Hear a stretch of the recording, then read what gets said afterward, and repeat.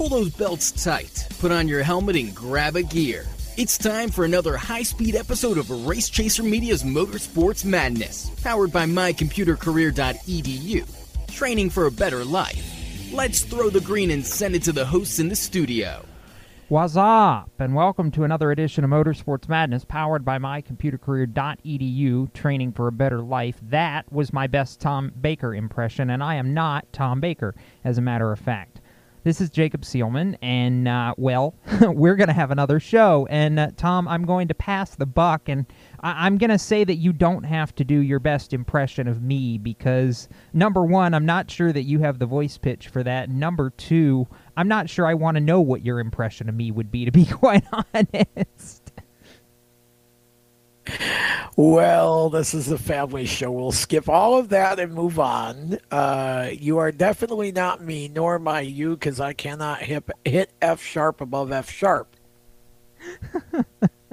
Fair enough. Oh, boy. This is going to be a fun show, I have a feeling. It's our pre-Easter show, by the way. We have a holiday weekend upcoming, but that also means we're coming off the... Peter, what was it, about 72 hours of Bristol, or at least it felt that way? I was going to say it felt like the 24 hours of Bristol, but it would have been a lot more than just 24 hours. A biblical flood and then some pretty awesome dirt racing for sure. Yeah, we'll get to all that in a little bit. Peter and I were both on site for Bristol Dirt NASCAR weekend. Of course, we have to differentiate because we have two more Bristol Dirt racing weekends upcoming in the month of April, highlighted by another one that I'm going to, which would be the World of Outlaws Sprint Cars. And then there's Seth Eggert, who is rejoining us at the round table this week as well. And in about 30 seconds, Seth, impressions of Bristol Dirt in a handful of words. Wild. Very wild. Okay, so you handled it in about 4. That works for me. We'll get more than 4 out of Seth upcoming. Of course, on this show, we are going to recap all things Bristol Dirt, which I'm sure we'll have a lot of fun with. We will discuss NASCAR's latest. If Bristol Dirt didn't get you intrigued enough, you know, they had to come up with something else even crazier than Bristol Dirt. If you've been living under a rock, we won't spoil it right now. We'll tell you what that is coming up in this show, and we'll also get to some IndyCar and other odds and ends of things that are happening, and maybe dish up a few Easter racing memories as well before this show's over. Right now, we're stepping away to a break. More madness coming up right around the turn. You own a performance car and you know how to drive, but you want to learn real performance driving. Well, Bunky, get that car off the street and onto the track. Summit Point Motorsports Park, the Mid-Atlantic's premier road racing facility, located just over an hour from D.C. in nearby Summit Point, West Virginia, is the place to go. And you'll find that Friday at the track is going to give you what you need. For less than a monthly car payment, you can attend this regularly scheduled one-day instructional event in your street car on one of Summit Point's 3 world-class road racing circuits. You'll receive classroom instruction, skid pad instruction in their cars, including front and rear skid control, and 4 20-minute in-your-car instructional sessions from a professional instructor. Have fun, go fast, and really learn how to drive. Call 304-725-8444 for class schedules and details. That's 304-725-8444. Friday at the track at Summit Point Motorsports Park. Green light. Hey girl, school zone. I'm getting hungry. Car changing lanes. You want to meet me for pizza? Stop sign. Intersection clear. Yeah, street. Pizza sounds good. Ballin Street? Girlin Street! It's hard to concentrate on 2 things at once, like texting and driving. Stop the text, stop the wrecks. How will you stop texting and driving? Tell us at stoptextstoprex.org. Brought to you by the National Highway Traffic Safety Administration and the Ad Council. Here's an important message from RAD and this station.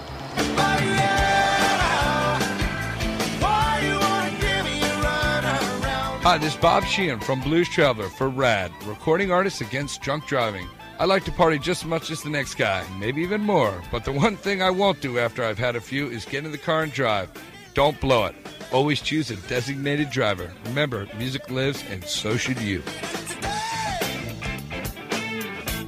Automotive technicians and auto service trainees, how would you like to work at the beach and perform for one of the best car care centers in the nation?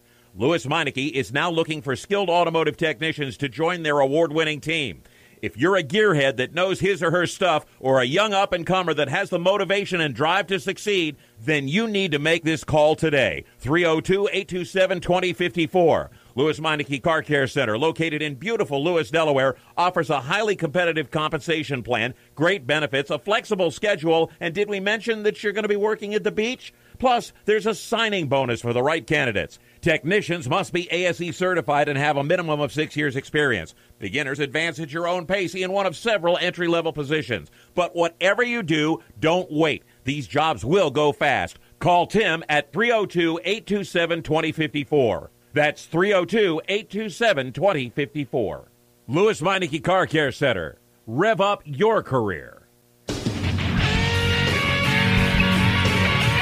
Hi, this is Ross Chastain. You're listening to Race Chaser Radio. Now, back to the show.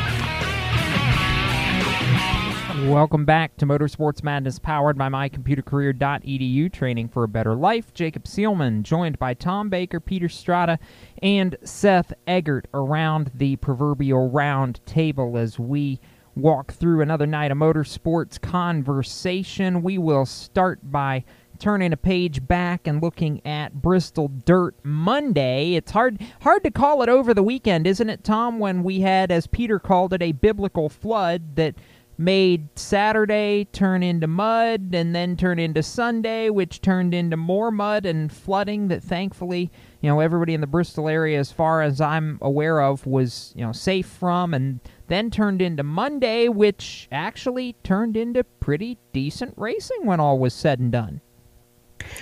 Well, yeah, obviously, I think we can all agree that no racetrack, no facility that you would race on would have held that kind of water that that fell over the course of Saturday and Sunday, really any better than Bristol. So you have to obviously take your hat off to the folks at Bristol who worked tirelessly from late Sunday into Monday to get ready for two races in one day, which was not necessarily what was intended by the schedule. So honestly, for my 2 cents, in the big picture, I think everybody did an amazing job just to get the races in. Obviously, we can have some discussion about the finer points of all of that and what could be different or better or whatever. But, they've already decided that we're going to see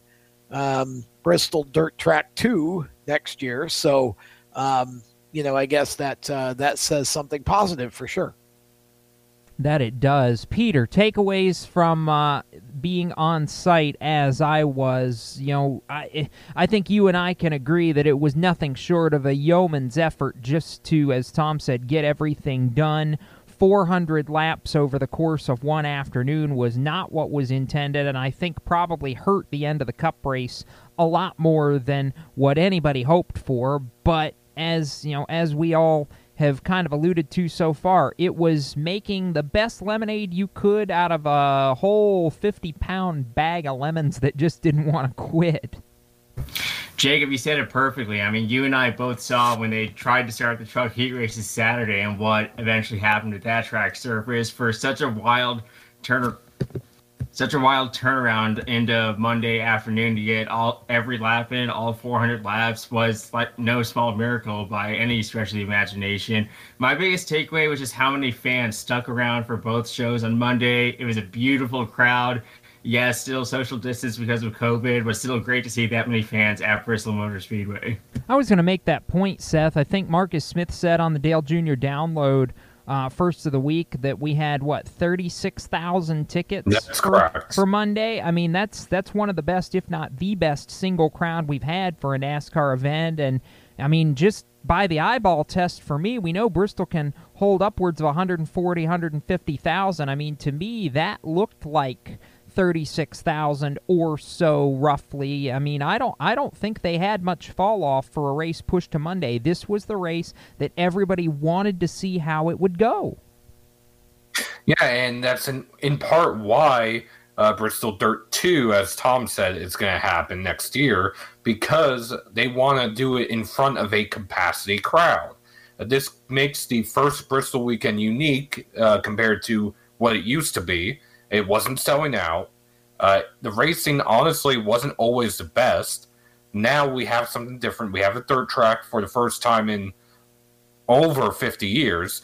And honestly, with where NASCAR is heading, we might have one of the most unique and diverse schedules for a racing series in the world. I think that's where we're going, and it's interesting that Seth kind of draws that comparison, Tom. I want to go around the table on this for all three of you guys to give some thoughts, but Speedway Motorsports and Marcus Smith has now got two of their tracks that have two very distinct, very unique weekends, and I almost feel like, has Bristol taken a page out of Charlotte Motor Speedway's book? You had Charlotte do, the Memorial Weekend race with the 600, and then the Roval in the fall. Now you've got Bristol, Tom, with dirt for the spring weekend and concrete, the night race for the fall weekend, and to me it just feels like you get two very distinct flavors, and Speedway Motorsports is doing a great job, I think, of kind of whetting everybody's appetite.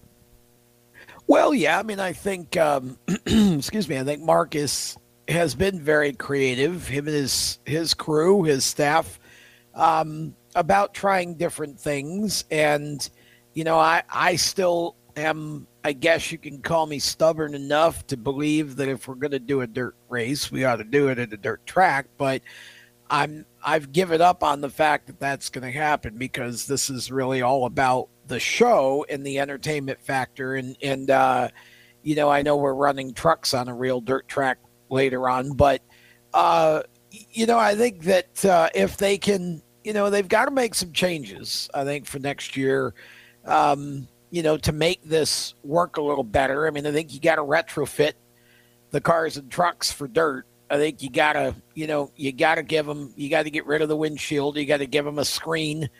You got to do a few things to, I think, to make this work better. Obviously, like I said, the track conditions, it's hard to say because of the rain, but, to answer your question, yeah, I mean, I think, I don't know if I think Bristol and Charlotte are an apple and an orange, and I think the diversity at both tracks is equally fun for the fans. I love this idea of the dirt race. I just think that there are a few things that they need to do if they're going to really be serious about it in order to make things work a little better. Seth and Peter, are you guys fans of the entertainment and diversity values that we've got going here? I personally am. And I said this in a different chat a few days ago. For the Roval, they learned from their mistakes. They learned that the backstretch chicane was too narrow, and they went and they made adjustments for future races. And since then, the backstretch chicane has not been an issue. I expect the same thing to happen with Bristol Dirt. One of the issues with the windshields actually was with the tear-offs. When some teams were taking the tear-offs off, the way they were applied, it was still leaving the glue on the windshield, and that was attracting all of the dust during the cautions. So I'm sure the teams are going to learn from that, let alone Bristol and NASCAR learning from this experience as well. Peter, thoughts? As a fan, I absolutely love the diversity offered now by Bristol Motor Speedway. I was more hyped than ever for a spring Bristol race, at least in my memory, for about 10 years of being a fan.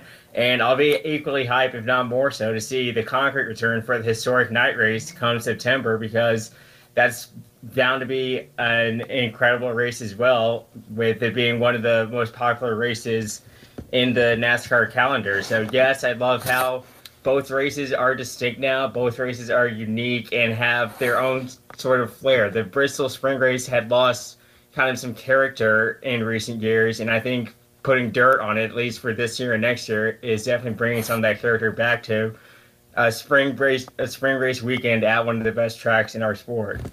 Okay, so the irony is not lost on me, by the way, Peter, that you used the word character to describe that, and that's traditionally what all the dirt faithful like myself use to describe a track that sometimes has a few bumps, a few places where things get a little interesting. So good on you for that. Of course. All right, so my 2 cents real quick in the last 35 or 40 seconds before we go to break is kind of along the lines of what the guys have said, but at the same time, so number one, I'm a big fan of the diversity factor. I think at this point, the schedule had gotten so stagnated that we had to do something. I think dirt is a great way to not only pay a nod to the history of the Cup Series, but also to really challenge a lot of these drivers in a way that perhaps they hadn't been challenged before. So to me, that's a huge net positive, and as far as going forward, I think you will perhaps see more diversity of field, see some of the ringers get better, have an opportunity to better ply their trade going forward, a lot of things like that. We're actually going to talk about what happened during the Bristol Dirt Races in our next segment, starting with the Truck Series. That comes up right after this. Don't go anywhere.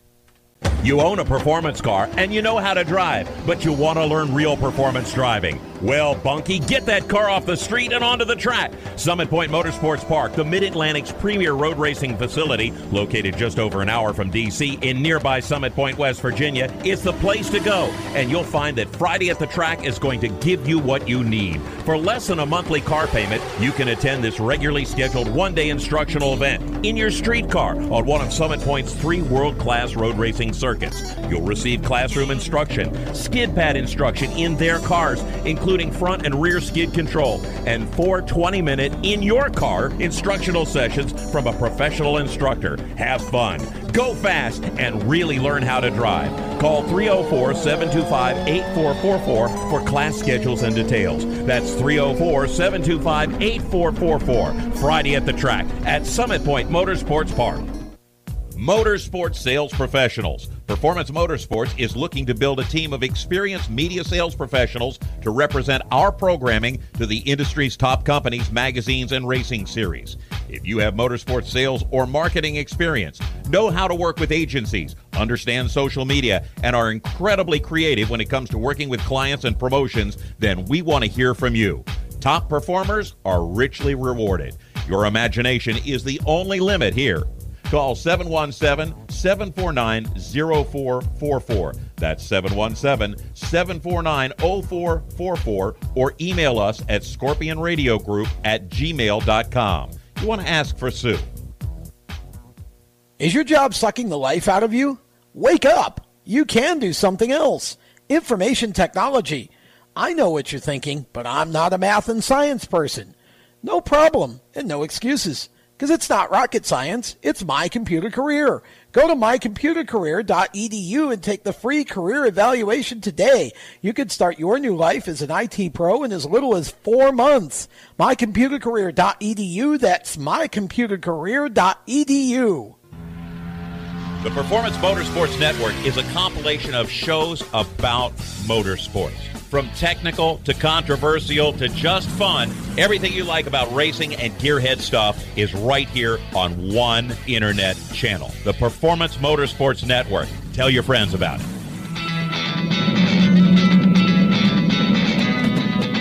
Hi, I'm Reed Sorensen. Racing has been a part of me and my family for as long as I can remember. I had to make tough choices early on to get to the top. It took hard work and dedication. But it's those tough choices that help me prepare for challenges I would face as a Cup driver. Make the right choices today and be ready for the challenges tomorrow. This message is brought to you by the U.S. Air Force.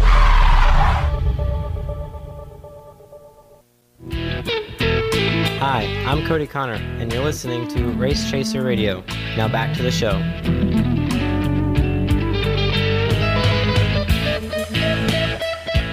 Welcome back to Motorsports Madness, powered by mycomputercareer.edu, training for a better life. Jacob Seelman, Tom Baker, Seth Eggert, Peter Strada with you as we roll through another Thursday night of chatting about all things auto racing and recapping the Bristol Dirt Races. We'll start with trucks, and Peter, I'll come to you first because we were there and I can because it's my show. Raise your hand if you thought Martin Truex Jr. would flat dominate this race, and then put it down because you're lying. I don't think any of us thought that Truex, as his crew chief James Small said on the Cup side, may have missed his calling as a dirt racer because he just cleaned their clocks. Clean their clocks is a great way to put it for Truex. Truex is dominating run in the truck race. I think he led 105 of 150 laps. I mean, he looked like he's one of the greatest dirt aces on the planet in that race. But in reality, I think he'd only run a charity go-kart race on dirt previously. So in all actuality, this was his first race ever truly on a dirt surface, and he just really whooped them.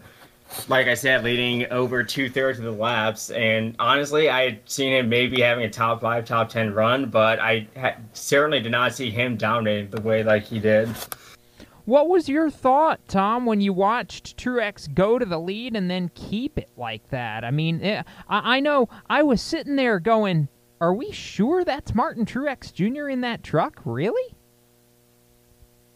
Well, I thought it was pretty funny, actually, that all these hotshot dirt drivers that we all talked about were all going to be chasing a win in the Truck Series, then the Cup Series. And, you know, in the truck race, they all got beat by a guy who's run dirt like once in his life, if that, and, you know, doesn't even run trucks on a regular basis. So I think it goes to show you that it's a little harder to jump into somebody else's series or sandbox and just run well, regardless of how good you are on the surface that you're running on.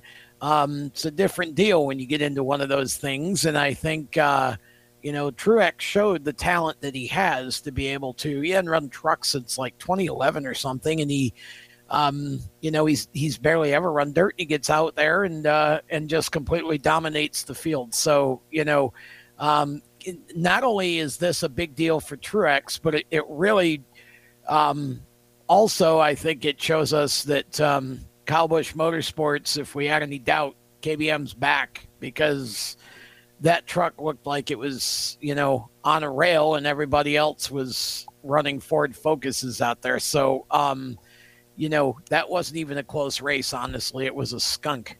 Seth, I was going to make that point as far as KBM is concerned when I turn to you here, because they've now won the last 3 Truck Series races with 3 different drivers, which is a feat in itself, but I can't even remember off the top of my head the last time Kyle Busch Motorsports as an organization won 3 straight races, except for maybe with Kyle himself behind the wheel. This, to me, is very much a moment where we look at KBM and go, okay, they're a threat again. Yeah, and the 51 is still going to have a rotating cast of drivers. Marty Lindley was on SiriusXM NASCAR earlier today, and he was saying that Kyle Busch is going to be in for the next 2, then Drew Dollar at Charlotte. Truex might get back behind the wheel later on in the year. They have Parker Chase, I believe, for Coda, and they still have some races that they're still trying to determine a driver lineup for. But as far as them being back, they are definitely back. They've been off their game other than Kyle when he's run, I'd say, the past 2 or 3 years, essentially since William Byron left for Junior Motorsports. That's when it seemed to lose its luster, so to speak. But I thought it was also funny. One of the things that Truex jokingly credited for his good run on dirt, not only was it that one charity race that he ran years ago on dirt, but also running at Dale Jr.'s Dirty Mo Acres way back when. There is that.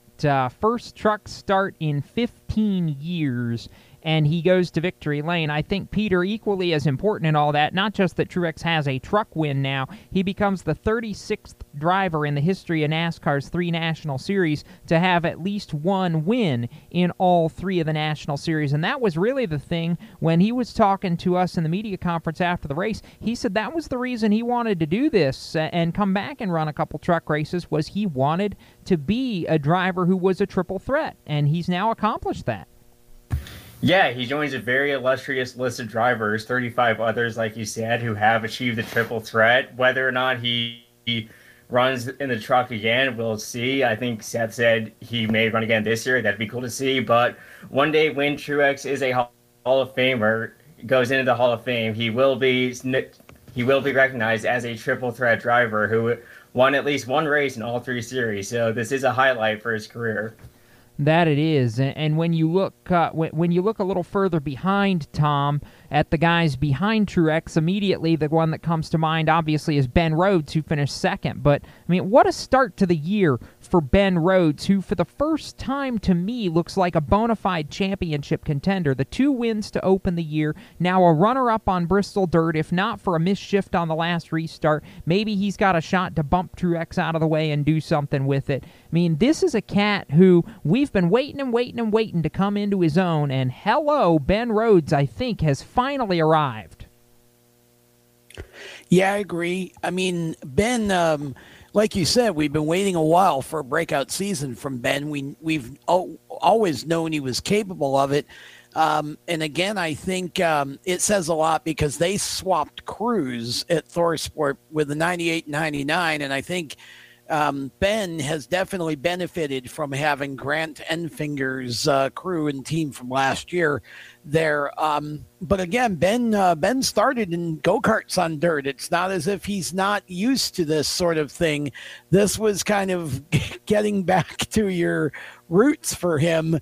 And it took him a little while in practice to kind of get the truck set where he wanted it, but he did a great job. And, you know, I mean, I've never been crazy about the cherry picker idea. So, you know, I consider that Ben was the first truck regular across the line, which says a lot, I think, for him. And it's just too bad that he's not going to get a playoff point benefit from it because obviously Truex took that away. But I think Ben did a great job. And I also want to talk about Rafael Lessard, Seth, because Rafael Lessard finishing in the top 5 and running the way he did, I think was almost as unexpected for us as Truex winning because of his background. And so Rafi did a fantastic job, and I think he and GMS are starting to click very nicely.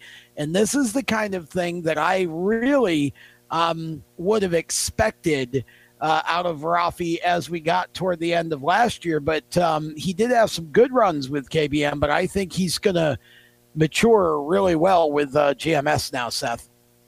Yeah, and Rafi credited ice racing back up in Canada as his closest experience running on dirt.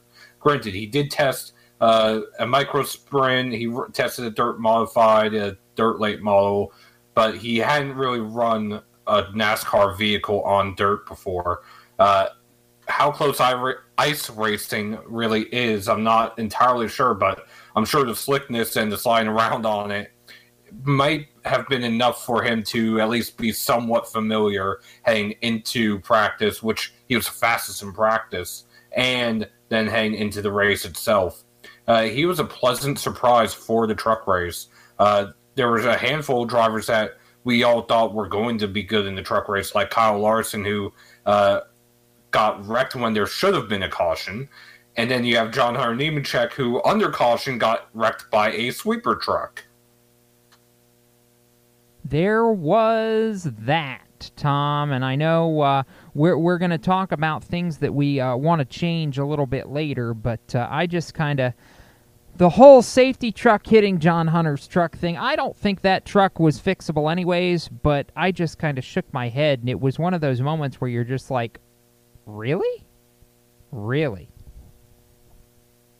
Well, I mean, somewhere, I'd like to think that John Paul Montana was probably having a big chuckle over that.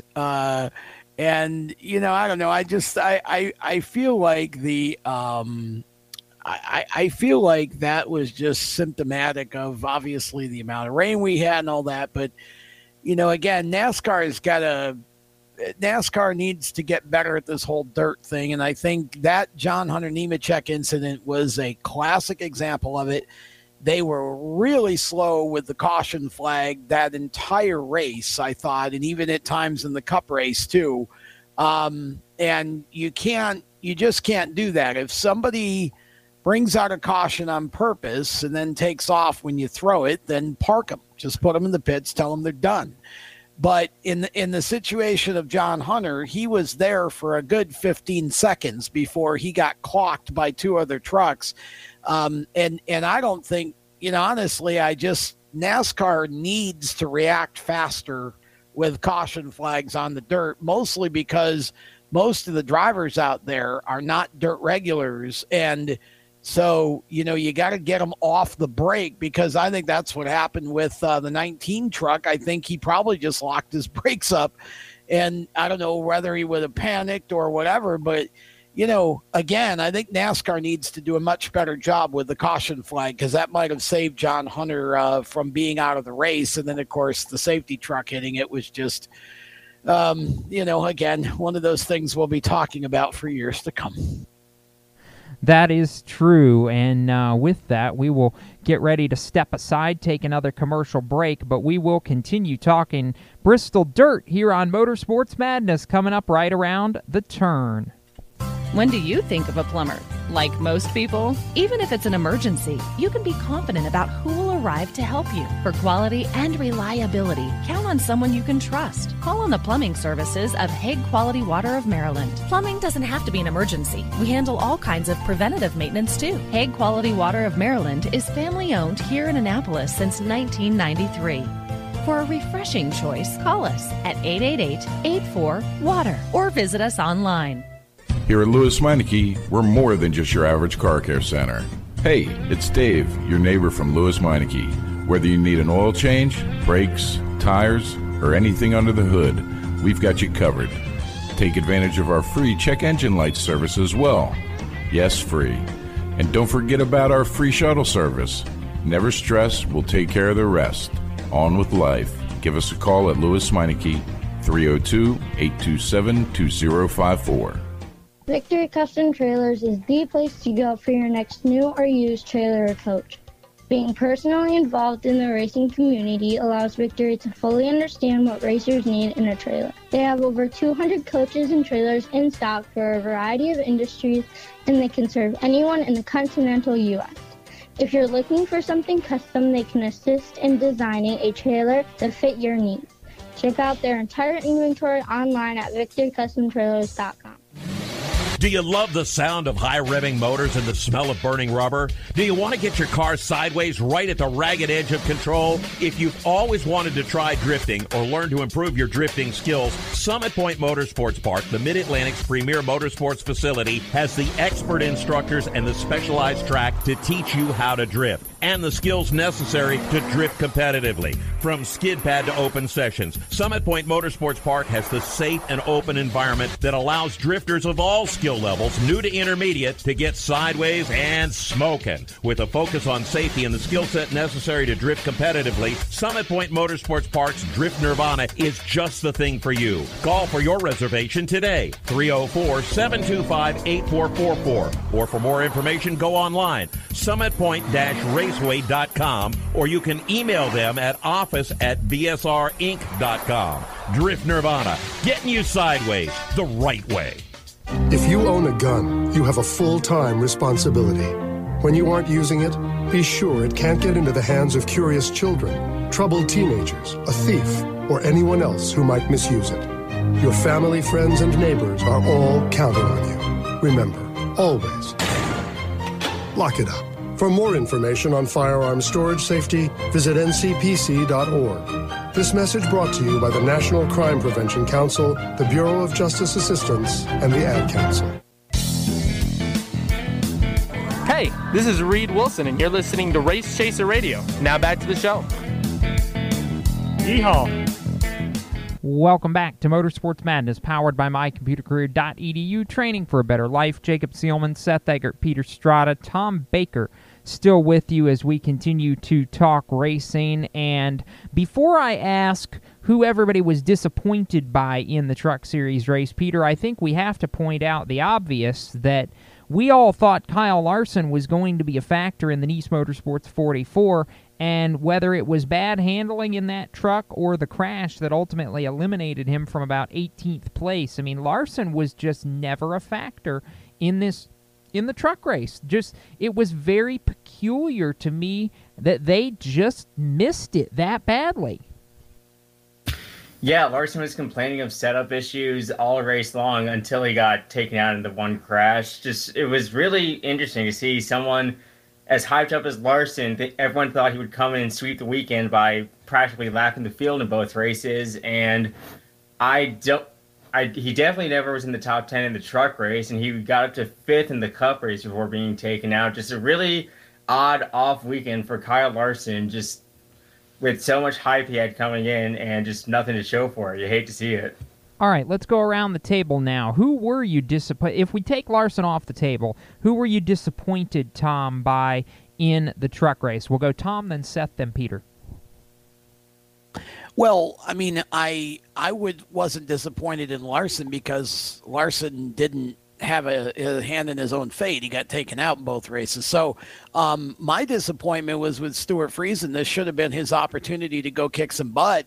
And, I mean, he finished 12th. But, again, Stuart was never a factor, really. And, honestly, I would have thought he would have been one of the heavy favorites in this race. And, he just didn't quite get the hang of it over the weekend. Seth? I was going to say, for me, I'd have to go with Sheldon Creed. Although, yes, he did lead some laps. It felt like, at least for him and his GMS team, that they just got behind on the changing track and could never keep up with it.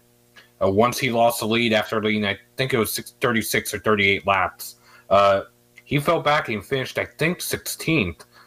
Again, with his dirt experience like Stuart Friesen, I thought he was going to be up front quite a bit. Granted, I picked Friesen in fantasy, but both of them kind of just fell, at least at the end, for sure.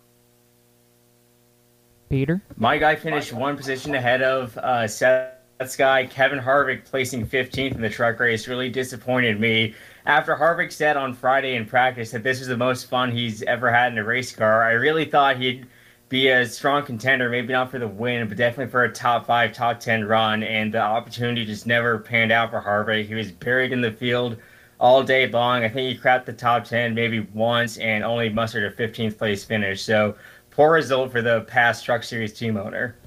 Yeah, I was surprised there. So for me, my disappointment in the truck race, given his past experience on dirt and some of his strong runs at Eldora in the past, was actually Chase Briscoe. I really thought Briscoe was going to be a factor to win the race, and he was just never quite there for the Roper Racing team in the 04. I thought Chase, and yeah, okay, he's an invader, sure, but I just really believed Chase would be able to do something and help that family-run team, and it just wasn't in the cards for him. So that was where my disappointment was as far as the truck race was concerned. Now, moving to the Cup race, this was, I think, after Larson and Bell got taken out in the same wreck, Peter, this was a race where at that moment, 50 or 55 laps in, everything kind of got blown wide open, and we didn't know what to expect. And I guarantee none of us expected a Joey Logano versus Denny Hamlin battle at the end of a Bristol dirt race. That still feels weird to say, even though Logano was the one that ultimately ended up in victory lane. It feels as weird to hear that, and I was there witnessing it live. I mean, yeah, once Larson and Bell went out, I had no idea what would happen because I thought the battle for the win would come down to the two of them. I'm sure a lot of others did as well because they're just the two kings of dirt in recent memory. I mean, just them being taken out so early kind of reminded me of the Daytona 500 this year where so many strong cars were taken out in that lap 13 crash where we just didn't know what would happen for the rest of the majority of that race.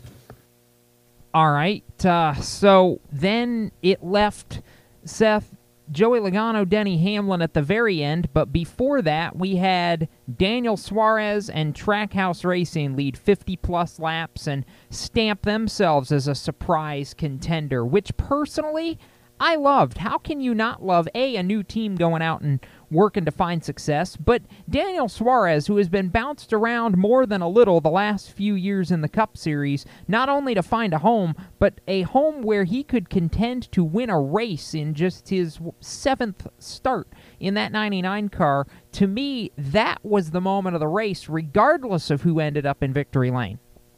Not only that, but even at Atlanta, he was up front running top 10, and he said post-race at Bristol, if he hadn't made a mistake on pit road, he probably would have finished 6th or 7th, if not inside the top 5 there. So it's kind of telling how good Trackhouse Racing is. Granted, they're leasing a char, they don't own one, and they're a satellite team, to a certain point, an alliance team of Richard Childress Racing, who, of all the people I thought was going to do good this past weekend, I thought it was going to be Reddick and Austin Dillon. Reddick was up front, and Austin Dillon was out to lunch. But kudos to Daniel. It was only his second ever dirt race, his first being the truck race. So he had no laps prior to this weekend on dirt. And he went out there and worked his way up to the lead fairly quickly. I think it was in about 105, 108 laps, something like that. And he led for a good portion. It's the most laps he's led in 2 years. I'll tell you what, you got to give these guys at Trackhouse some real credit for the way they've started the year. I mean, they haven't always been up front running for a win, but let me tell you, what Justin Marks and Pitbull and that whole team, Travis Mack and the whole group are doing there at Trackhouse is pretty remarkable. They are building this one race at a time, and they've built a nice chemistry. They're bonding really well. Daniel Suarez is really confident right now, Jacob, and I got to tell you, this is a team that I feel like has progressed in the first, handful, 6 races, whatever, much faster than we probably could have expected them to. And it would not surprise me to see them at some point in the next handful of races.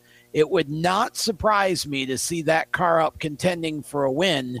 I just think that team is really developing nicely. And boy, I'll tell you what, NASCAR needs a couple of these one-car teams to really break out and have good years and show that it can be done again. And Trackhouse is surely off to a pretty good start with that. They're very consistent and really running well at this point in the season.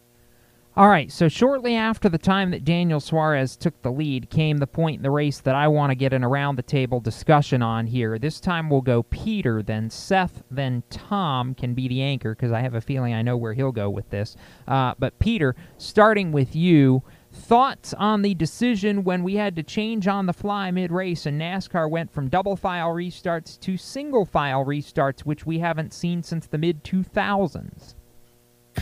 Was I a fan of it? No, but was it a necessary move at that time? Yes, because we had seen on 2 previous restarts where dust coming out of turn 4 especially made the front stretch all but invisible to drivers, and we saw crashes the next lap after both those restarts. So should this have been an issue? No, because they should have watered the track before the final stage like they had after stage 2, but at the same point, I mean, you're dealt the hand of cards you're dealt, and hopefully this won't be an issue next year when we go back to Bristol Dirt. I feel like it was a necessary evil. Like Peter said, it was mainly because of the dust. And also, like Peter said, not that I'm trying to completely agree with him, but my personal opinion, they should have, especially because they ran the truck race earlier in the day, they should have not only in between the second and the final stage, but between the first and the second stage, watered the track and ran the Packer cars. It's not ideal. It's not ideal for TV, but it's what needed to be done and what should have been done. I'm curious, Jacob, where you think I'm going with this. Well, I figured you would have a fit because you're one of the ones that hates when we have to change things on the fly. Well, I am, and that's true, but in this case, it was needed, and honestly, I don't disagree with Seth as far as taking the time to work the track in. Again, I just think when NASCAR does the schedule next year, I think they need to really keep in mind that you got to leave some wiggle room here. And I know that the rain forced us into this doubleheader on Monday, and I get that. So as part of that, I think the key should have been once you were in that deep, in running the double show anyway. To me, another 20 or 30 minutes, if you had to spend it just making the track better, would have probably saved a lot of mess. And, it's kind of a situation where I think you got to learn to run it like a dirt race. And I think NASCAR was trying to run it like a NASCAR race almost to a fault. So I think they need to make some adjustments in how they operate and how they deal with cautions, and and again, just really get familiar with how dirt needs to be dealt with, because if they do that, I think this could be a really fun show. But I think, again, even with retrofitting the cars and the trucks in some different ways here, it's a dirt show. So you've got to treat it like a dirt show. This shouldn't be treated 100% like a NASCAR show. You've got to do some things a little differently to make the dirt show the best you can. That's my 2 cents on that. So no, I'm glad they did it. I think it was a good move. I do agree with all that. As it was one of those where I was genuinely stunned that they did it, just because NASCAR is such they're such creatures of habit in not wanting to change things sometimes, that when they actually made the decision they should have made, I just kind of sat back in my chair and was like, wow, okay, this is actually happening. But as all three of you kind of alluded to, it was definitely the right call. We talk about it to equate it to a World of Outlaws show or something like that. Usually those kinds of decisions get made either when visibility becomes a factor, like it was in this case, or when you have one lane of the dirt that's clearly the dominant lane and you don't want to disadvantage the non-dominant lane on a double file restart. Those are the kinds of situations that will lead to a decision to go from a double file restart to a single file restart. And I do think at the point, not only was visibility a factor, but I think you also had to think about the fact that the bottom lane was really starting to rubber down, really starting to become the fast way around. And we saw it there late with Denny Hamlin, to where it was just so long around that outside lane that it absolutely was not advantageous to be up there. So at the end of the day, it was, again, a surprising decision, but a decision that I think ultimately worked out. I almost wish we could have had a double file restart for that very last one when the track conditions were a little bit better, because I think it would have been very interesting to see kind of how the final outcome may or may not have shifted because of that. And with that being said, we are coming up on another break and closing in on the halfway point of this show, too. It's going by pretty quickly already, so we'll step aside here momentarily, and we'll be back with even more Motorsports Madness powered by My Computer Career right after this. How to be a great dad in 15 seconds. Bike ride, go fish, walk in the park, phone call, milkshake, play catch, picnic, fly a kite, tell jokes, laugh, talk, read a story, tell a story, bumper car, swing set, bowling, pillow fight, cut loose, stay tight. Whew. Because the smallest moments can have the biggest impact on a child's life. Take time to be a dad today. Call 877-4DAD-411 or visit fatherhood.gov. Brought to you by the U.S. Department of Health and Human Services and the Ad Council. Automotive technicians and auto service trainees, how would you like to work at the beach and perform for one of the best car care centers in the nation? Louis Meineke is now looking for skilled automotive technicians to join their award-winning team.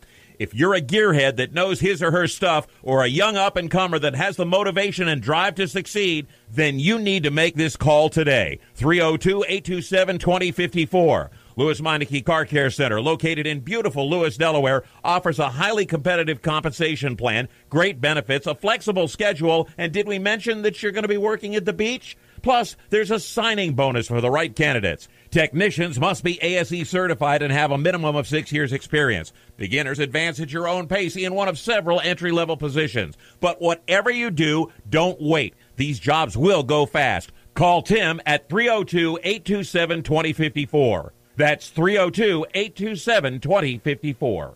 Louis Meineke Car Care Center. Rev up your career. You hear that? That's the sound of America's only sports car. That's right. It's a Corvette. But not just any Corvette. It's your Corvette. It's that who cares if there's traffic part of your day. And this can be you when you come to Cooper Corvettes. With 60 years of Corvettes to choose from, there's always a Corvette in your budget. And they'll service any Corvette you bring in. Cooper Corvettes on Route 1 just north of Quantico and Triangle. Call, click, or visit CooperCorvettes.com. Victory Custom Trailers is the place to go for your next new or used trailer or coach. Being personally involved in the racing community allows Victory to fully understand what racers need in a trailer. They have over 200 coaches and trailers in stock for a variety of industries, and they can serve anyone in the continental U.S. If you're looking for something custom, they can assist in designing a trailer to fit your needs. Check out their entire inventory online at victorycustomtrailers.com. He wanted to be known for doing his best. Sure, you're right. His best made him Major League Baseball's most valuable player. Strike two. He played in 6 World Series and was elected to the Hall of Fame. Although an honest man, he was best at stealing home. But the best quality of Jackie Robinson's life was his character. So here's to you, Mr. Robinson. Thanks for passing it on. From the Foundation for a Better Life at Values.com.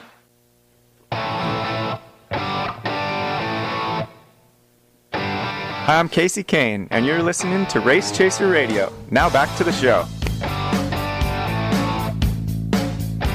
Welcome back to Motorsports Madness, powered by mycomputercareer.edu. Training for a better life. Jacob Seelman, Tom Baker, Peter Strada, Seth Eggert remain with you as we approach halftime on this show. And Tom, I've made it through half a show without having any major glitches, which is good. But if you've got a glitch or find a career glitch or need a career change or are looking for a second career, third career, whatever it is, My Computer Career, we know them and they know how to help. Well, if you're having a career glitch, that's probably a sign you need a career change. And yes, My Computer Career can definitely help. mycomputercareer.edu. It's training for a better life, and there's an opportunity here for you to make a change in your career and head in a direction that puts you into a career that is definitely on the rise still, even despite all of the rough times we've been through over the last year. IT is certainly a career that is growing. It is not rocket science. You do not need to be a math or science whiz, and you don't even need to be a computer nerd, really. Go to mycomputercareer.edu, take their career survey.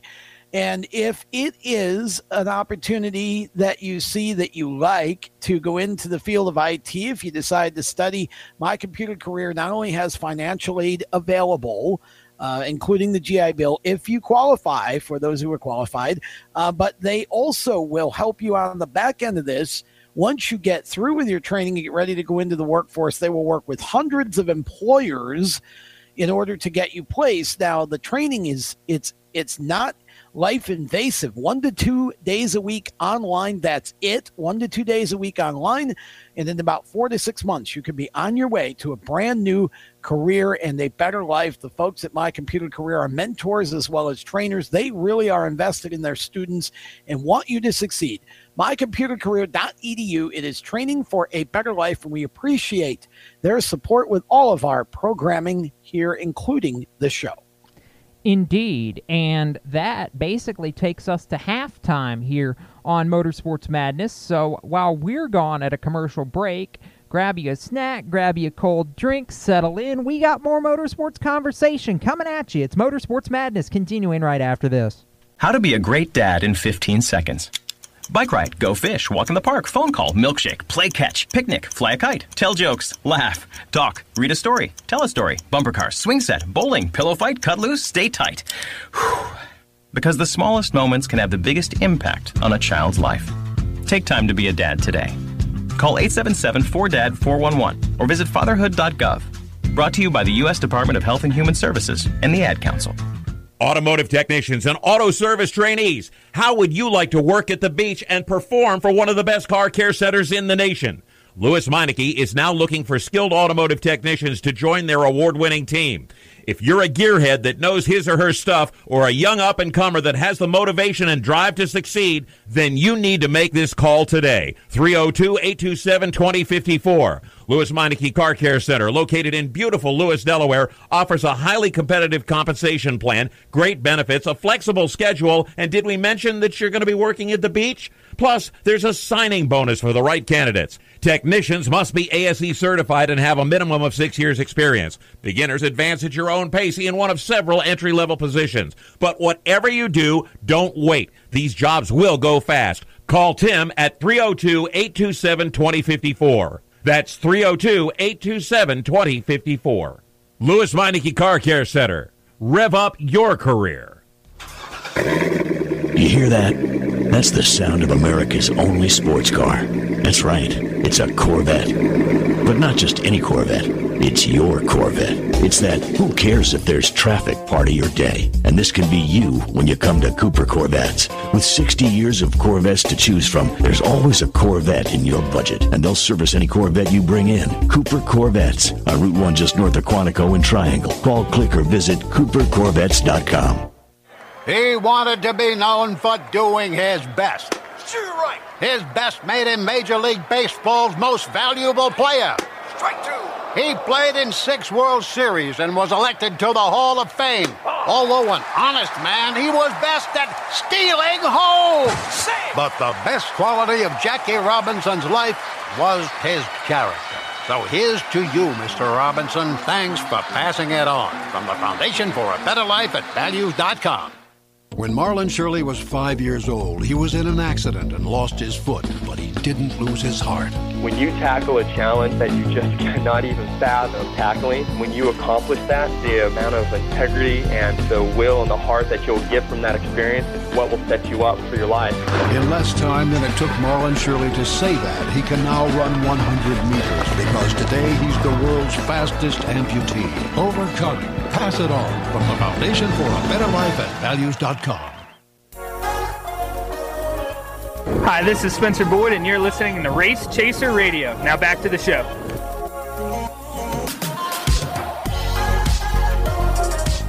Welcome back to Motorsports Madness, powered by mycomputercareer.edu, which is training for a better life. Jacob Seelman, Seth Eggert, Peter Strada, Tom Baker still with you. We are just past the halfway point in tonight's show and having a lot of fun while we're at it, continuing to break down Bristol Dirt. Well, I'll have a couple more comments on the Cup race coming up, I think, in the next segment. But real quickly, Tom, I just want to ask here, and the other guys can chime in after the break as well, but we talked about it some in the truck race, but really the Cup race had more of the ringers when you consider Stuart Friesen, Mike Marlar, Shane Golobic, Chris Windham, guys like that who were successful at the grassroots level at Dirt. Are you surprised, though, that none of the Dirt aces, so to speak, had more of an impact in the Cup race on Monday afternoon? Because, I mean, yeah, okay, they weren't with power teams necessarily, but you mentioned Friesen earlier. I really thought he would have more to say, and just none of the guys we expected in that Cup race to do anything really did anything. I'm not at all surprised. Most of these guys have had no experience in stock cars whatsoever. And again, it's what I talked about earlier. You can't just go into somebody else's backyard and instantly have success. I don't care what you do in your form of racing. It's very difficult to do that. And remember, too, there was practice on Friday, but not nearly enough for a lot of these guys who have to make the adjustment to a big, heavy tank driving it around the track. Remember that these guys don't drive stock cars. They drive sprint cars. They drive dirt cars. It's just nothing. There's nothing like driving a NASCAR type stock car. I know, by the way, just to play on the thought going ahead to next year's race, they're going to be driving sports cars on dirt. So let's confuse the equation even more, Jacob. Well, I don't think we should say that just yet, Tom, because there is talk, at least Travis Geisler from Team Penske hinted there's talk of bringing the Gen 6 cars back and using those on the dirt next year as opposed to the next-gen cars, because the thought is it's going to be even more complicated to retrofit the next-gen cars for dirt than it is the current cars, and it would be a cost savings to use what they've already got and just save a car for dirt next year. So one more thing to think about, but I'll get the thoughts from Peter and Seth on Dirt Ringers after this next break. We're glad you're with us on Motorsports Madness. Stay tuned. More after this. Everywhere you go, you hear it, and you see it. It's coming at you through your phone, your tablet, and your computer. It's broadcast from your favorite radio station, TV networks, and cable companies. It's in the stadiums, the arenas, the ballparks. It screams for your attention at the mall. It's interactive on Main Street. It's even coming at you from the gas pump at the nearby convenience store. What is it? It's digital content. It's digital content. It's digital content. Somebody has to create it. Somebody has to manage it. So whether your dream is to write it, design it, create it, call it, produce it, voice it, host it, light it, shoot it, switch it, record it, color correct it, edit it, code it, repurpose it, tweet it, blog it, post it, compress it, upload it, replay it, or make sure it gets to where it's got to go when it's got to get there in the format it's got to be in, you need to attend Carolina School of Broadcasting. The skills you will learn, the experience you will get, and the connections you will make at Carolina School of Broadcasting will open the doors to the career you want in digital content creation and digital content management. Call or come by today. Click csbradiotv.edu. Everyone knows Strutmasters is the suspension experts for luxury vehicles, and now we offer motorcycle products. Introducing Easy Rider Complete Motorcycle Air Suspension, brought to you by Strutmasters.com. You can raise and lower your bike with the flip of a switch. Take those long rides with the ultimate comfort of Easy Rider Air Shocks. They're backed by Strutmasters, and you won't believe the low price. Check out Easy Rider Motorcycle Air Suspension at Strutmasters.com. Parents, your son or daughter has had their license for a while now, but you want to make sure they're prepared for any situation they may face on the road. High school driver's ed doesn't teach them to drive defensively. They need to be prepared for any highway emergency. For less than a month's insurance, and a whole lot less, BSR instructors at Summit Point Motorsports Park in nearby Summit Point, West Virginia, will teach your son or daughter how to respond instantly and positively to unexpected situations on the road. BSR's specialized accident avoidance training teaches swerve to avoid maneuvers at highway speeds, ocular driving, which focuses driving attention on ways to avoid accidents, vehicle dynamics and feedback, skid control and skid recovery, threshold braking on straights and progressive braking on curves, and off-road recovery techniques. This is stuff driver's ed simply doesn't teach. So call BSR today, 304-725-8444. Give your kid the skill set needed to drive safely and responsibly on the highway. That's 304-725-8444. This is a test to find out if you know it all when it comes to children. Name one of the leading killers of U.S. children age 1 to 13. What's the best way to protect children in a car crash? At what age and size should a child start using a booster seat? Don't assume you know it all when it comes to car seats for your child. Go to safercar.gov/the right seat and know for sure. Brought to you by the National Highway Traffic Safety Administration and the Ad Council. Hi, this is Derek Krause, and you're listening to Race Chaser Radio. Now back to the show. Welcome back to Motorsports Madness, powered by mycomputercareer.edu, which is training for a better life. Jacob Seelman, Tom Baker, Peter Strada, Seth Eggert remaining with you, and I guess Derek Krause bringing us back from break. Seth offers us the opportunity to at least note a nugget of breaking news that came just before we came on the air this evening, and that's the fact that Derek Krause will have a new crew chief going forward in the NASCAR Camping World Truck Series. Long-time veteran NASCAR Cup, Xfinity, and Truck Series crew chief Mark Hillman is going to be the new crew chief for the number 19 Toyota Tundra going forward for the rest of the year. He's worked with Hillman Racing, Premium Motorsports, H. Scott Motorsports, Gaunt Brothers Racing. He's been in the Truck Series at one point with Germain when they won championships in 2006 and 2010. I mean, he's got a lot of experience, and I feel like this could be a really good thing to maybe get a spark going in Derek Krause's season, because they have mightily struggled the early portion of the year. It'll at least stop the bleeding for them. It has been an absolute miserable not only start to the season, but I'd even go back to the last 3 or 4 races of last season. They struggled as well. And something happened with that team late last year, and they have not been able to recover from it. And they had Derek Kraus run the Phoenix ARCA race, I think, A, to motivate him, and B, just to see if it was something with the team, and they ran well in that ARCA race. Not to mention, they have that whole driver development program thing going on with several drivers as well out on the West Coast, the Driver Academy. So it's not an issue of resources not being in place. I don't know if it was communication with his former crew chief or if it was just the direction they were heading, but they needed a change. They really did, and I think the hope is obviously that they can get things back on track because they were borderline a playoff team last year right before the playoffs and just didn't get a chance to get in by a handful of points. So, obviously there's a lot of season left for the trucks, a lot of regular season left to maybe go out and win a race. Derek was awful good at Darlington, where we'll see the Truck Series coming up in a little over a month during Throwback Weekend. So a lot of time ahead for things to get back off on the right foot. Seth, I'll go back to you because I wanted to get yours and Peter's thoughts like Tom did in that last segment.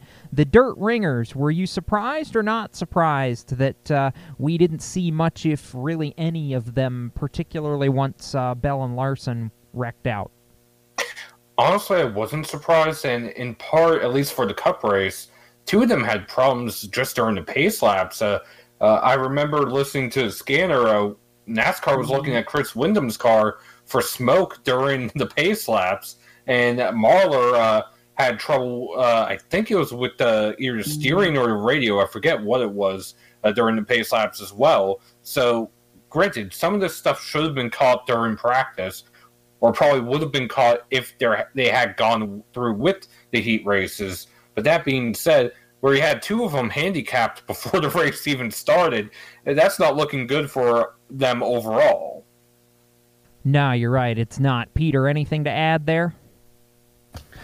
I mean, Tom really took my thunder. None of them were in a top-level car, and it's kind of what we've seen recently out of road course ringers, where none of them are in top-level equipment, so if they do have a breakout run, it's more of a surprise that they did, given the equipment they're in. So, no, I can't say I'm surprised that Chris Windham, Mike Marlar, the strip reason that none of them really showed out on Monday afternoon. All right, I want to go around the table now before we finish off my last Cup Series thought here. Tom, then Peter, then Seth. Now that we've seen trucks on dirt, we've seen Cup cars on dirt, do we need to finish the trifecta? Would you be in favor of a dirt race on the NASCAR Xfinity Series schedule in 2022 or beyond?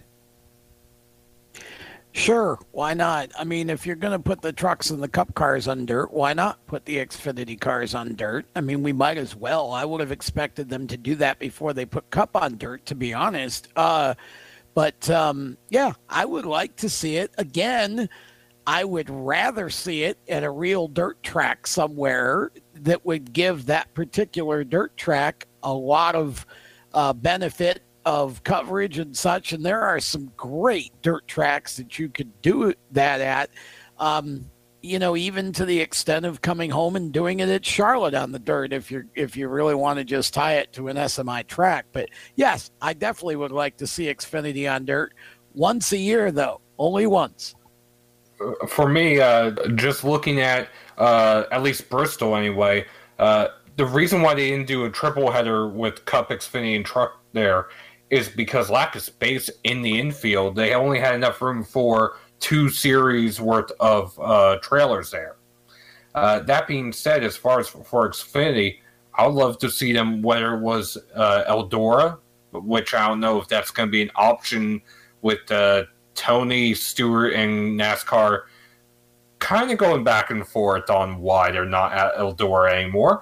But Charlotte Dirt Track or elsewhere, I'm not sure where they could go, but they could go just about anywhere when it comes to a dirt track. Tom and Seth both stole my thunders in saying that I'd have expected to see an Xfinity race on dirt by now, given how long trucks have been going to Eldora, whether that was at Eldora, Knoxville, Charlotte, or whichever other dirt track. Just, yes, we should complete the trifecta, and Myatt Snyder came back to run the truck race just because he wanted laps on the dirt at Bristol, so I think he's far from the only Xfinity driver who wants to run laps on dirt, and I think in 22 or beyond, I'd love to see Xfinity on dirt. I can't say that I disagree with any of that. Now, this being said, I was surprised at the beginning when it was dirt laid down on Bristol, and I wish it would be a permanent dirt track, like Tom said earlier on, but as it is, regardless, I would love to see the Xfinity package on dirt just because I think it would be an extremely competitive race in that regard. So, final thought here before we kind of wrap up Bristol Dirt. 7 races, 7 different winners. We have the Easter off weekend to reset, and this time we'll go again, Tom, then Peter, and then Seth. Are you surprised that we've made it to 7 for 7? And do we go 8 for 8 when we get to Martinsville, Tom? I am definitely surprised that we made it 7 out of 7. I did not think we would go this far without a repeat winner. And I think I am going to say that we already are going to hit 8 this weekend because I'm counting that the Easter Bunny gets the checkered flag because he's going to bring me a whole lot of doggone chocolate. Okay. Peter? It's definitely a surprise that we've gone 7 for 7 with different winners. This is the first time this has happened in 7 years, oddly enough, going back to 2014, where I think we got 8 winners in 8 races. And I think we do get 8 different winners at Martinsville. I think between Truex, Kozlowski, and Elliott, one of them wins at Martinsville. And I really think we can go 10 for 10 between, I believe it's Richmond and then Talladega. Meanwhile, for me, I'm not surprised. And the reason is, with all the schedule changes, I think it broke up the routine that some drivers had, which also broke up the momentum of the teams. That can very easily create such a parity that we have 7 for 7, possibly 8 for 8. And the last time we had double-digit different winners in a row was 2001 when we had 10 winners in a row. I think that was 2000, actually, Seth. But yes, no, and 10 stands as the record for the Cup Series in terms of different winners to open a season, and I think it's feasible that we get to that. Now, I am surprised that we've gotten this far because I thought Larson would be the first to repeat, to be totally honest with you. But going forward, I do think we go 8 for 8. I am not going to spoil my fantasy right now, but Peter may have already mentioned the driver that I think is going to be a serious contender to take the trophy and the grandfather clock home from Martinsville Speedway, not this weekend, but next weekend. That being said, we're up against a commercial break, so we are going to take that when we return. Even more madness coming up back after this. Here's an important message from RAD and this station.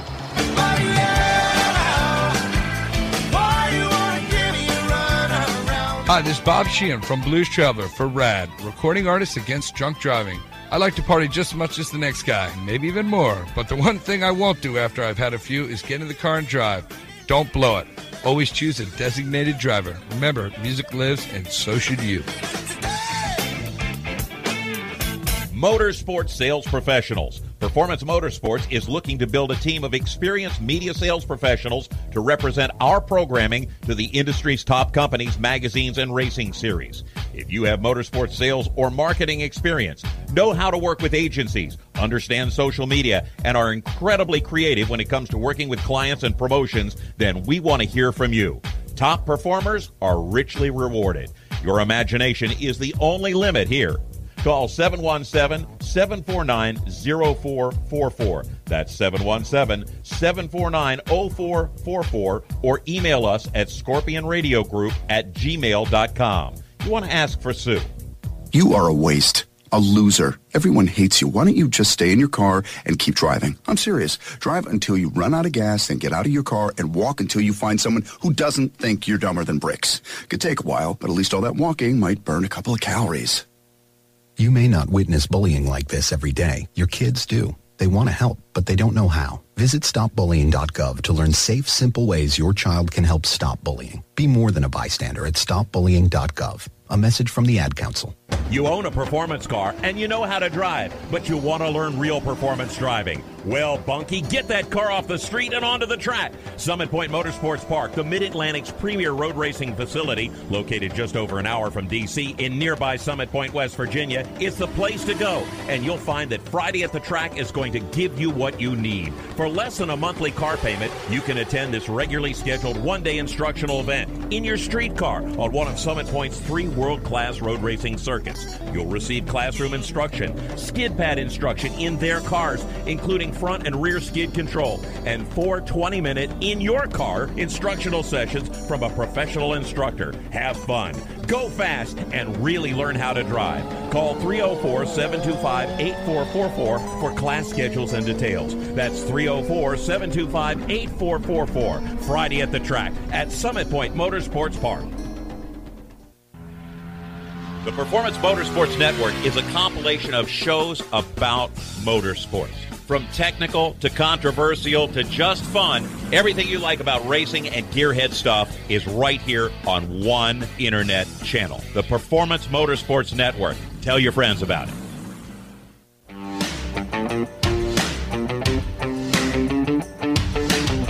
Hi, this is Chandler Smith, and you're listening to the Race Chaser Radio. Now back to the show. Welcome back to Motorsports Madness, powered by mycomputercareer.edu. Training for a better life. Jacob Seelman, Peter Strada, Seth Eggert, Tom Baker remaining with you and rolling through another show on a Thursday night. We continue our chat and go to something that many people thought was an early April Fool's joke. It, well, happened today on April Fool's Day. Almost appropriately enough, if not a little coincidental. I'm just going to throw the topic out there and sit back and let the radio magic happen. Tom, a handful of words go into this sentence, and they are as follows. NASCAR tested intermediate wet weather tires on an oval at Martinsville. And go. I don't want to go. I want to red flag this. I want to black flag this. I want to put these tires somewhere and light a fire around them. This is another example of NASCAR solving a problem that didn't exist for decades. We had flaggers start the race, and then somebody decided we need a restart box. This box didn't fix anything. It simply created something else to fight over. For decades, we had pit stops, and then we had a safety issue, so we put a speed limit in, then that became cameras, then it became 1 million cameras, and now if somebody leaves a tire unattended hanging an inch over a pit box line, NASCAR basically takes the driver and brings them back to the pits for it because it's penalty because, well, I don't know why. I still haven't figured that out. This is another example of that. Look, okay, so if somebody's decided that it's a problem that we can't get short tracks dried fast enough to go back racing after a rain delay despite our millions of dollars worth of jet dryers that we have, then I think we've got a bigger problem. Here's my issue with this. How many sets of these wets, how many wet sets are they going to make teams buy? 1, 2, 5? If we have a rain delay on lap 20 and we half dry the track and then say, well, that's good enough, throw the wets on, let's go. Run your 50, 60, 70 laps, burn up the wets, and then 50 laps later, we get another long rain delay. Do we have another set of wets, or do we now have to say, well, we blew all that up? In which case, that first set did zero good. This is an example of a problem that does not exist, that NASCAR has decided it needs to solve. The only reason I can think of that they would want to do this is because of this whole trend of becoming hip and cool and more like F1 and whatever, and trying to do these crazy things to attract an audience. This is Martinsville. It's a half mile. You can drive the thing in an hour to an hour and a half from a soaking rain. I mean, we had soaking rain at Hickory, Jacob, last week, and we were back racing in less than an hour. I mean, I just don't understand the premise of this, and I think it is a dangerously slippery slope that we're going down, because half these teams can't afford the number of tires they need to be competitive on a dry track, let alone making them add more tires by having to buy these wets. Peter? I think this is just a preliminary test, and we're all jumping the gun a bit. I think NASCAR is just simply testing these tires as a bit of an insurance policy for later seasons, years on down the road, if there is a wet condition on a very specific track. This does not mean we'll run the Daytona 500 or race at Charlotte, Talladega, Bristol, any high-banked track in a monsoon-like condition. This means that track driving on certain shorter flat tracks would be a bit abbreviated, and we'd get back to racing sooner, which would be better for the TV partners. It'd be better for the fans in attendance, because they'd be able to see more cars on track rather than just see the Air Titans make laps. Seth? I actually have a little bit of a theory with this. Looking at the tires, they almost look a little bit like a intermediate tire cross between the full wets and the current slicks, which they also do resemble the old F1 tires. I will give Tom that. But I almost get the feeling where a street circuit is flat corners, that this might be NASCAR looking at down the road, like insurance policy, intermediate tires for the advent of street course racing and possibly street course racing in the rain. Okay, I'm okay with that, but that's not where they tested it. They didn't go run it around Long Beach. They didn't go run it around St. Pete. They didn't go run it around anywhere else. The thing that we know, what they said, is they're testing them for short, flat ovals for damp tracks. Now, look, if all this is they're testing for a street tire, whatever, fine. Tell us that's what they're testing for. There is no reason we should add to the cost of a short track race this idea that somehow it saves viewers, it gets cars back on the track faster. I'm calling complete bull on that idea. Fox TV or NBC, a rain delay is a rain delay.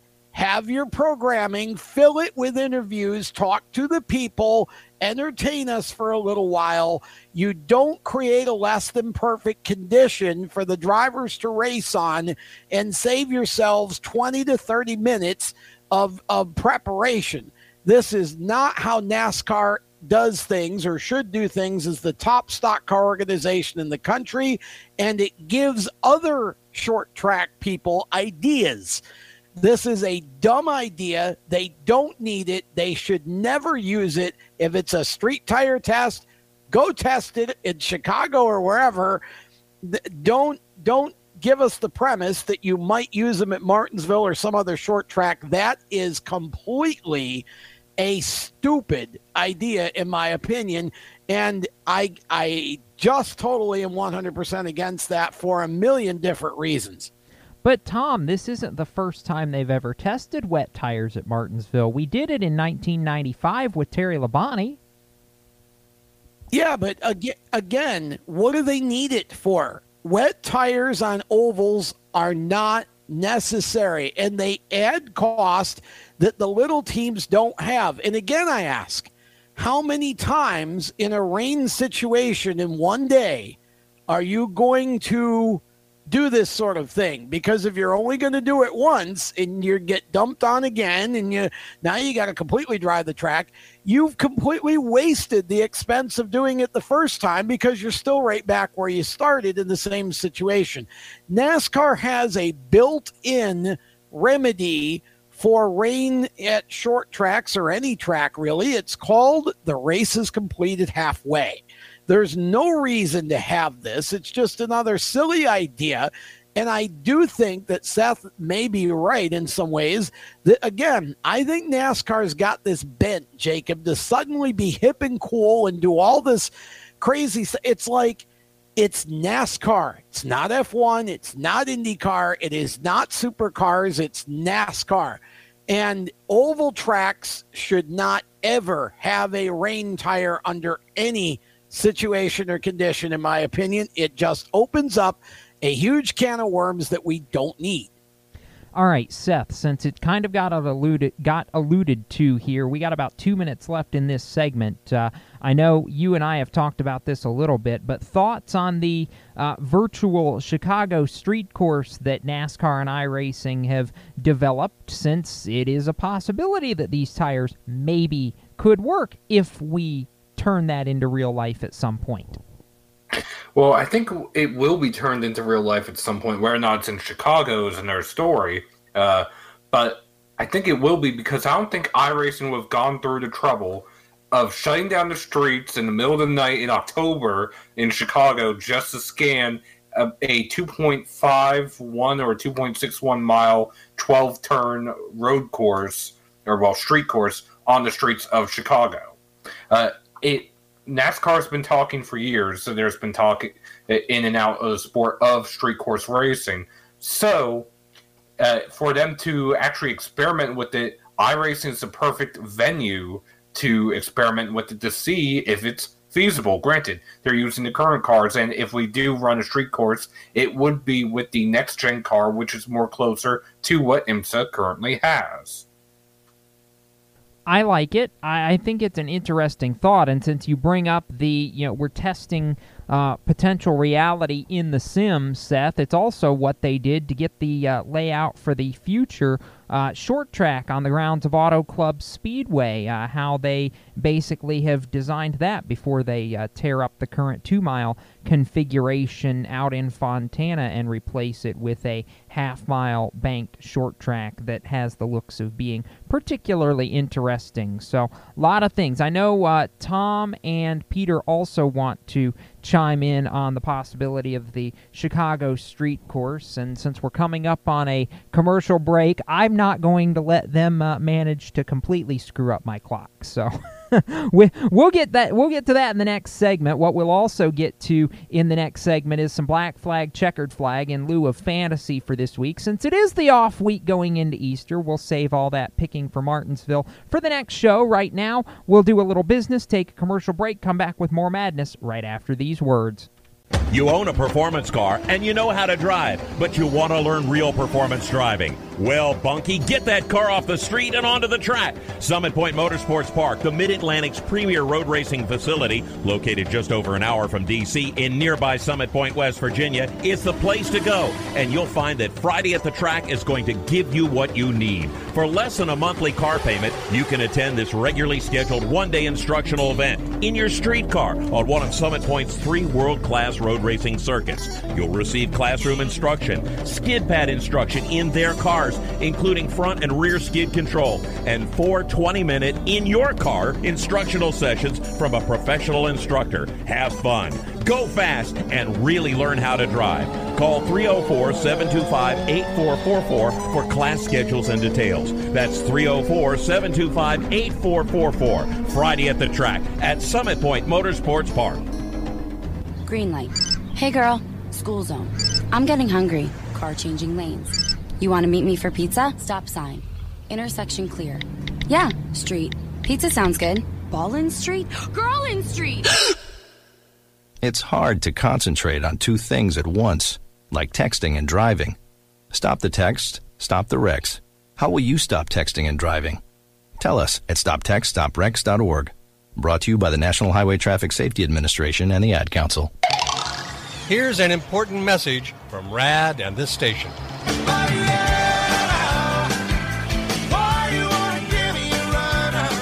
Hi, this is Bob Sheehan from Blues Traveler for RAD, recording artists against drunk driving. I like to party just as much as the next guy, maybe even more, but the one thing I won't do after I've had a few is get in the car and drive. Don't blow it. Always choose a designated driver. Remember, music lives, and so should you. Automotive technicians and auto service trainees, how would you like to work at the beach and perform for one of the best car care centers in the nation? Louis Meineke is now looking for skilled automotive technicians to join their award-winning team. If you're a gearhead that knows his or her stuff, or a young up-and-comer that has the motivation and drive to succeed, then you need to make this call today. 302-827-2054. Louis Meineke Car Care Center, located in beautiful Lewis, Delaware, offers a highly competitive compensation plan, great benefits, a flexible schedule, and did we mention that you're going to be working at the beach? Plus, there's a signing bonus for the right candidates. Technicians must be ASE certified and have a minimum of 6 years experience. Beginners advance at your own pace in one of several entry-level positions. But whatever you do, don't wait. These jobs will go fast. Call Tim at 302-827-2054. That's 302-827-2054. Louis Meineke Car Care Center. Rev up your career. Hi, I'm Jesse Love, and you're listening to Race Chaser Radio. Now back to the show.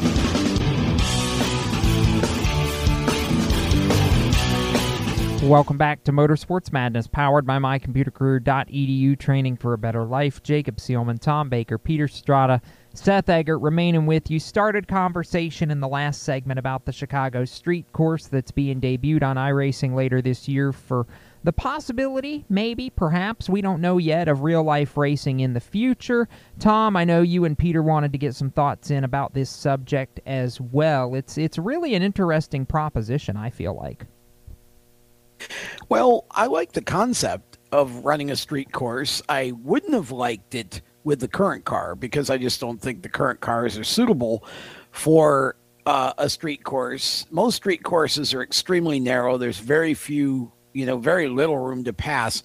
The new cars are at least going to be able to stop quicker and turn quicker. They're more of a sports car. So I think those will probably do pretty well in a street course if you pick the right one. I'm a little confused by Chicago. They closed Chicagoland Speedway, which, again, was a nice facility and then put on some great racing. But they chose that to shut down. And then we're turning around wanting to do a street course in downtown Chicago. I just think they could do better than that. For one, I wouldn't feel safe there. I just don't. With all the crime and the gun crime, I'd be worried about drive-by shootings under caution flags. Honestly, but I do love the technology idea, and how cool is it that we could actually test it in sim? The only problem is they're testing it with the current car, so I'm not really sure what you're learning per se. You don't have next year's car, as far as I know.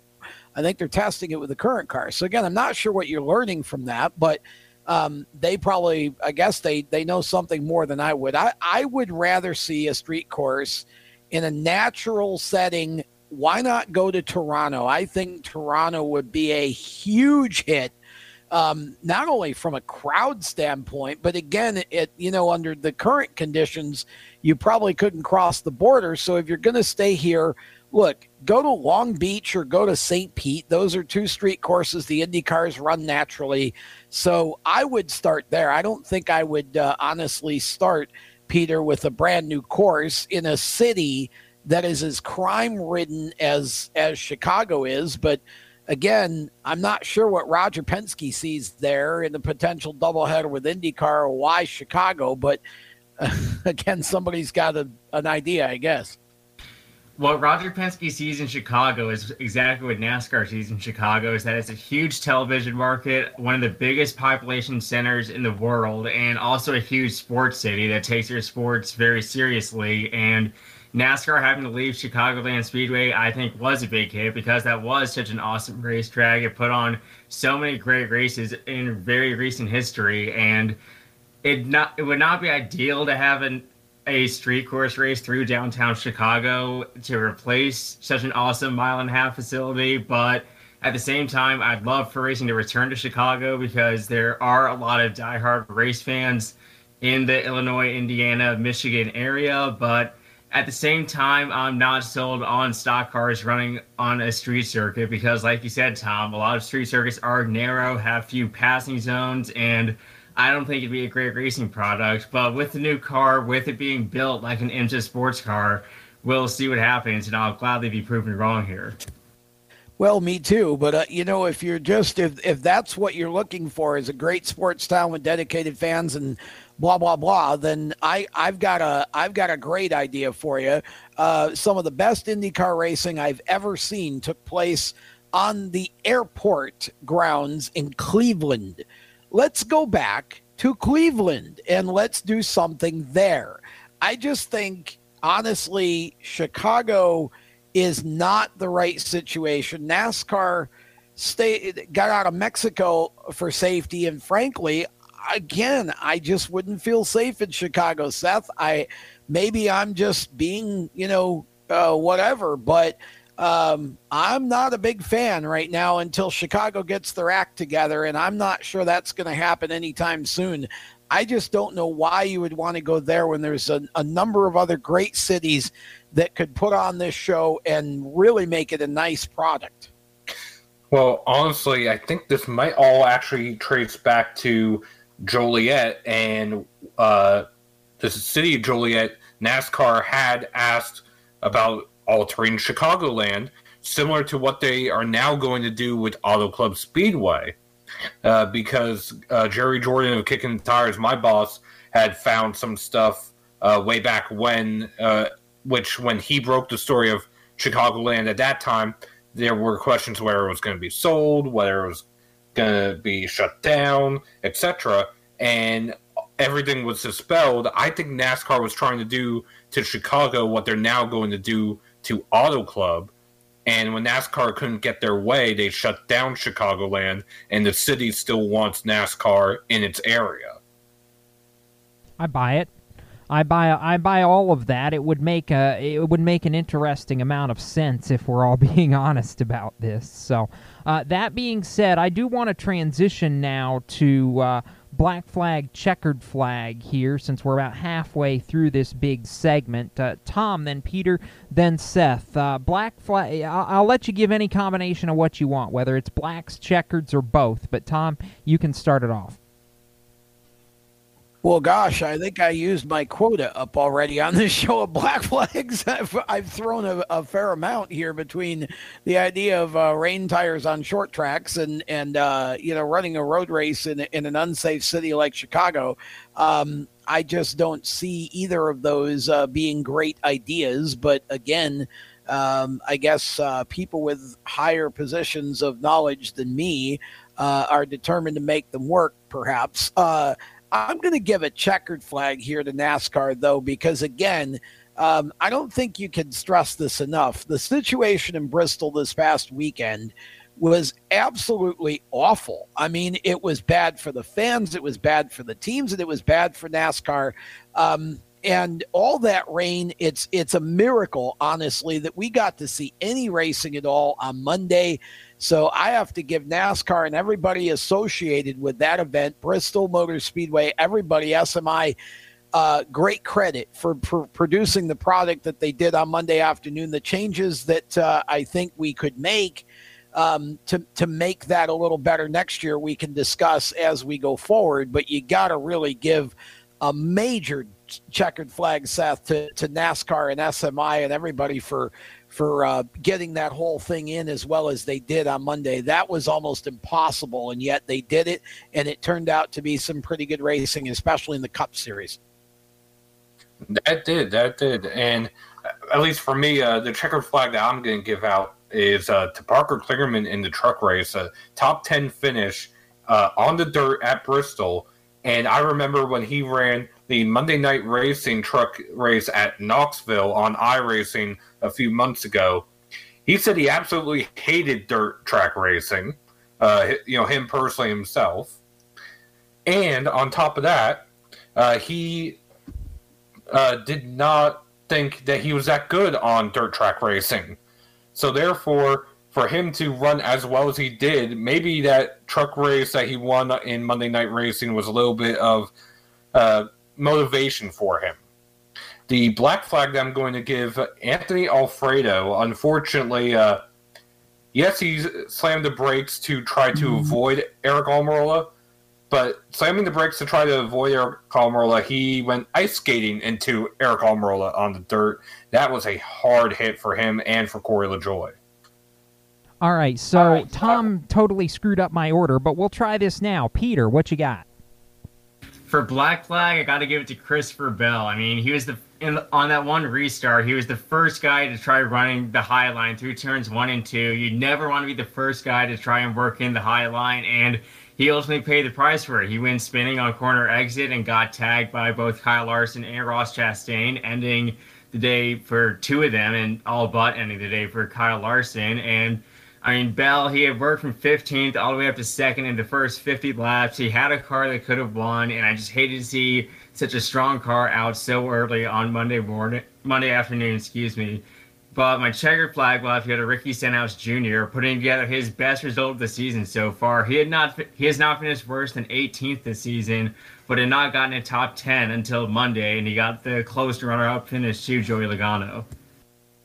All right, so my checkered flag is going to a guy we haven't even talked about yet on this show, and it's kind of blasphemous that we haven't, because he had a really good run in his own right, and he is another kind of sort of dirt ringer before he went to NASCAR, and kind of went back to his roots and had a great top 5. My checkered flag goes to Ryan Newman, and by association, really, Roush Fenway Racing for starting to pick up and really find some speed here over the opening quarter or so of the season, with between Chris Buescher having such a great run at Homestead and really mile-and-a-half speed all around, and now Ryan Newman going out and getting a top 5. It just slowly starts to feel like, with Jimmy Fennig at the competition director role now, that they have got that team trending in the right direction again, and that makes me really happy, because honestly, at the end of the day, Roush Fenway being down as long as it has been really disappointing for me. I want to see those two cars run well, and now that they are starting to get back to that point, I think is going to be a really good thing going forward for Ford as well, because really Stewart Haas and Penske have been the only ones carrying the banner for Ford in the Cup Series the last couple years, and I think they would like to see a little bit more presence than just those two teams. I'll give another checkered flag, too, to somebody who we did talk about a little earlier, but good grief, Daniel Suarez put together one of the races of his career in the Cup Series to go out, lead all the laps he did, and come home with a 4th-place finish. And I guess by association, my checkered flag really is for all of Trackhouse Racing, because what Justin Marks has built in 7 races and gotten that team up to contending for top 10s, leading laps, and doing what they're doing is a great thing for diversity within the sport. It's a great thing for the sport that we can see that, journeyman team owners can come in and make something special happen, and I just love what they're doing over there. I think Justin Marks is extremely business savvy. I think he's in this for the long term, and that 99, I think, is going to be a threat going into the summer months. Tom, I do have a black flag, but I know I think you have something that you want to say on Suarez real quick, too. Well, yeah, I mean, I talked about that whole Trackhouse situation earlier in the show, and I agree with everything you said. I just wanted to add this, that I also think it proves that Daniel Suarez can drive at the Cup level, and I think, he's been in some situations that really weren't very advantageous to him over the last few years, and he's finally in a situation where it's all about him, and I think that's going to show as we go forward. All right, real quickly here in this segment, my black flag goes to an inanimate object. Yes, I am black flagging the dust, because it was not World Finals at Charlotte bad, but it was not exactly fun either. And my hope is that next year for iteration 2 of the Foot City Dirt Race, that we see it at night with more water down on the track so that we can mitigate some of the dust and not have it be quite as bad as it was on Monday. Now, the fact that we had to run 400 laps on the track surface all in one day in a span of about 6 hours certainly didn't help matters any, but as it is, the dust absolutely gets a black flag. It was not fun for the middle, probably 75 laps or so of that race. Thankfully, the water they laid down before the start of the final stage helped mitigate somewhat and give us what I thought was a pretty good finish. But dear dust, next year when we come back for Dirt at Bristol, please stay away. Signed, me and Peter and everybody else. Thanks. That being said, we're up against our final commercial break. After this, white flag, final thoughts, and whatever else we can cram into the last 2 minutes of our show. Before we get done, Motorsports Madness finishes up right after this. Parents, your son or daughter has had their license for a while now, but you want to make sure they're prepared for any situation they may face on the road. High school driver's ed doesn't teach them to drive defensively. They need to be prepared for any highway emergency. For less than a month's insurance, and a whole lot less, BSR instructors at Summit Point Motorsports Park in nearby Summit Point, West Virginia, will teach your son or daughter how to respond instantly and positively to unexpected situations on the road. BSR's specialized accident avoidance training teaches swerve to avoid maneuvers at highway speed, ocular driving, which focuses driving attention on ways to avoid accidents, vehicle dynamics and feedback, skid control and skid recovery, threshold braking on straights and progressive braking on curves, and off-road recovery techniques. This is stuff driver's ed simply doesn't teach. So call BSR today, 304-725-8444. Give your kid the skill set needed to drive safely and responsibly on the highway. That's 304-725-8444. You hear that?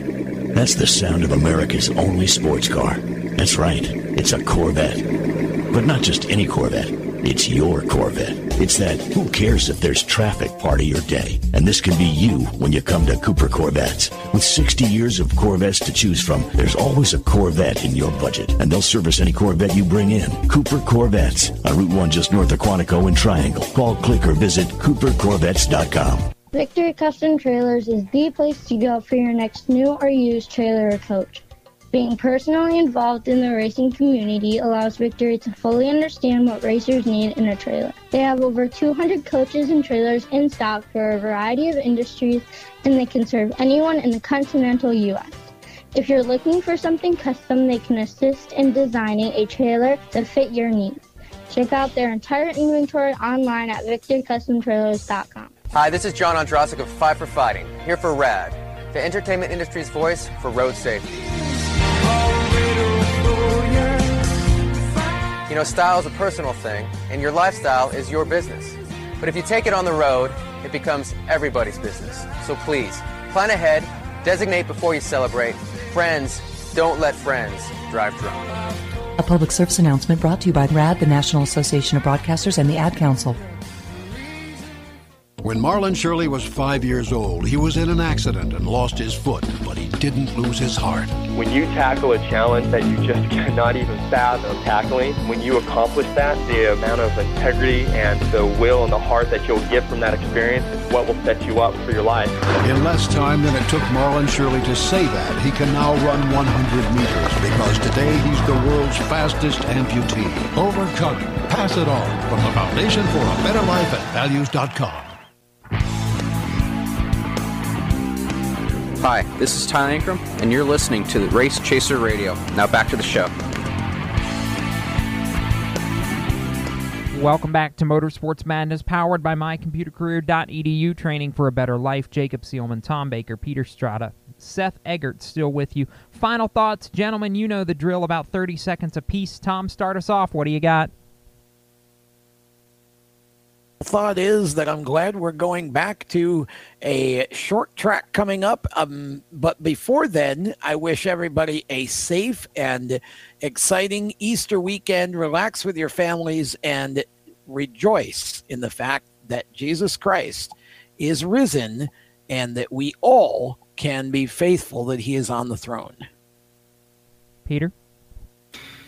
It's weird to think we're already nearly a fifth of the way through the Cup Series schedule. It's refreshing, but at the same time, kind of odd to have an off week right now. Obviously, it's for the Easter holiday, which I echo Tom's sentiments. I hope everyone has a safe and happy Easter weekend as we remember our Lord and Savior, Jesus Christ. But at the same time, I'm doubly excited for a race at one of my favorite tracks at Martinsville. I hope to be there with you again, Jacob, and I'm just doubly excited for that race weekend. Seth, got about 20 seconds. I'll be at Martinsville, which will be the first race I've been to in person for NASCAR since last year's Daytona 500. Looking forward to it. And with that being said, they don't leave much else for me other than I am indeed looking forward to Martinsville, particularly the modified race next weekend. That's going to be a lot of fun. Right now, that does it for this edition of the Madness. For Tom, Peter, Seth, I'm Jacob Seelman. Keep it off the wall. We'll be back next week to do it all again till we meet again. You've been listening to Motorsports Madness powered by mycomputercareer.edu. Training for a better life. You can be an IT professional in as little as 4 months. Visit mycomputercareer.edu and take the free career evaluation test today. Motorsports Madness, a Race Chaser media production. For more exciting and passionate motorsports content, follow Race Chaser Media on Facebook, Instagram, Twitter, and YouTube, and visit racechasermedia.com. The opinions expressed by our guests are their own and do not necessarily reflect those of the staff, management, affiliates, or marketing partners of Race Chaser Media. No part of this show may be reproduced in any manner without the expressed written consent of Race Chaser Media. Thank you for listening.